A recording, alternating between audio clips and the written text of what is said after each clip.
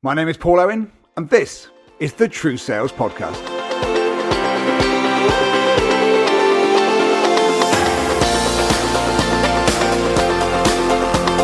Welcome back to the show. Thank you for taking the time to join us today. It's a solo episode, as you may have already guessed. So just me sharing one idea with you to help you sell more successfully, to remind you what we're trying to do here through our podcast, through the other work that we do with sales teams across the UK and Europe, is to help 1 million people to sell more successfully. If you like what we do, please do tell others, whether that's a rating, a review, sending a link, writing anything about it to bring it to the attention of others would help us enormously. And I thank you in advance if you're able to do that. So what am I going to talk about today? Well, this is an omission made often, I find, by sales teams and telesales teams when talking to clients, and something of a counterintuitive one in lots of ways.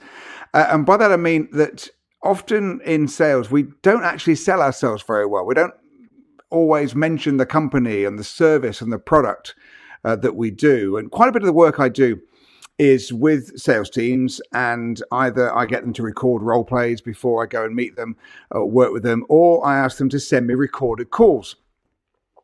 And it's quite startling how often in the calls in particular, conversations go by and the company's not sold, the product and service are not positioned very well. And that's what I want to talk about with you today, because I think we're letting ourselves down if that happens. I think there's a couple of reasons why it may occur. I think one reason could be some of that perhaps British reserve holding us back.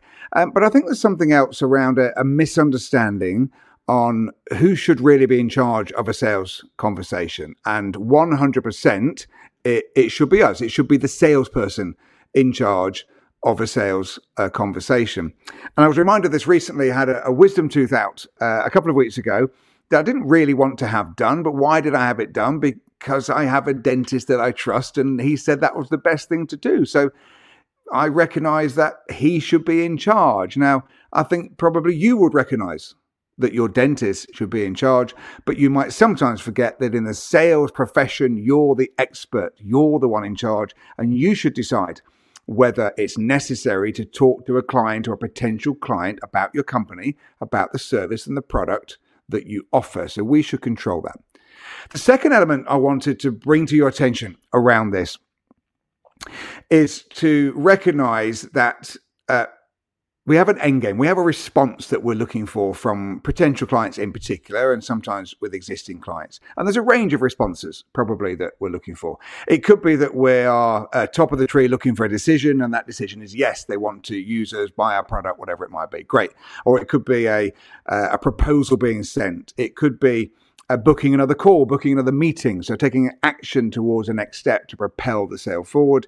It might even just be reading an email or going to look at our website, or perhaps somewhere near the bottom of the pile in the hierarchy of next steps is that they might at least remember us next time we call, next time we meet. So those are the responses that we want, from the closing a deal, winning a deal, to at least being remembered next time.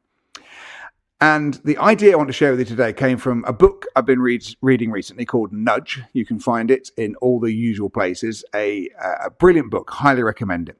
And Nudge taught me something around door handles, and a lesson that door handles can actually teach us about sales. And that's what I wanted to share with you today around the topic that we're discussing. So here's the point from the book around door handles. The setting is in a university in the States, and there's a big door at the front of the lecture hall. And to exit the lecture hall, you have to open the door. And it was rather embarrassing for people, particularly those who were trying to leave early, sneak out a bit early to go off and do something else, that at times they would go up, and as they approach the door, they see the great big handle on the door, and that handle is a certain stimulus that's telling us that we should pull the door. Now, as it happened in this university, and this door and this handle did not signify that you should pull. It was actually a door that you needed to push.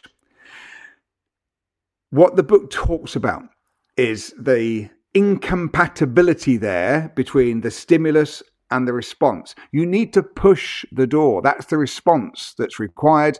But the stimulus provided, which was a handle, provokes you to pull. So it's incompatible. So they talk about the stimulus response compatibility, and that's what I want you to think about in sales.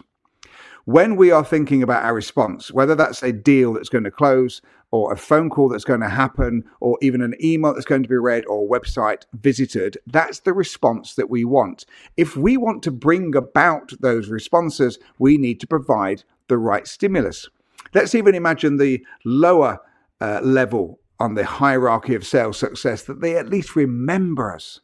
Next time that we call, next time that we meet, they're much more likely to remember us, to respond by, yes, I remember you, if we provided the stimulus of selling ourselves, of selling our company, of selling our product or service much more compellingly in the time that we met. So we're missing a trick here, folks, in sales if we're not positioning ourselves, we're not taking control, and we're not recognizing that in order to bring about a certain response, we need to provide the stimulus that enables that response.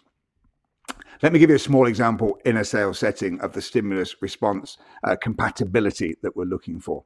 I was working with a team of face-to-face salespeople in the commercial property world only recently, and they would often end their meetings along the lines of, it's been really good to meet. I'll get that email across to you, and if you'd like to take the next step, then I'll send some dates when we can speak again, when we can meet again, whatever it might be. And I felt they're missing a trick there. And they were particularly missing a trick when you recognize, as they did, as their MD did, that often those meetings didn't happen. Those calls didn't happen. There wasn't really a commitment to that next step. So if you want the response to be in a well-qualified client where things have gone well, the response to be, yes, let's speak again, provide the stimulus for that at the end of the meeting by doing something simple.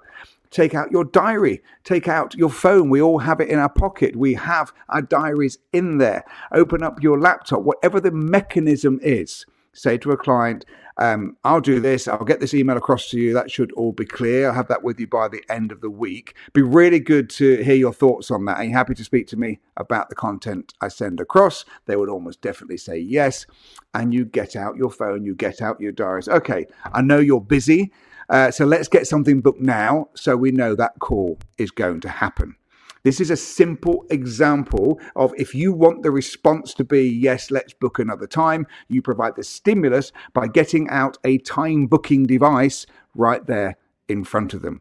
You're not misleading. You're not pushing them into anything they don't want to do. You're ascertaining the level of their interest and moving forward the momentum of the sale by doing that. So to recap, we let ourselves down in sales when we give ourselves the smallest chance of being remembered or the least chance of them agreeing a next step by failing to sell the company because we think they've not given us the signs that they want to hear.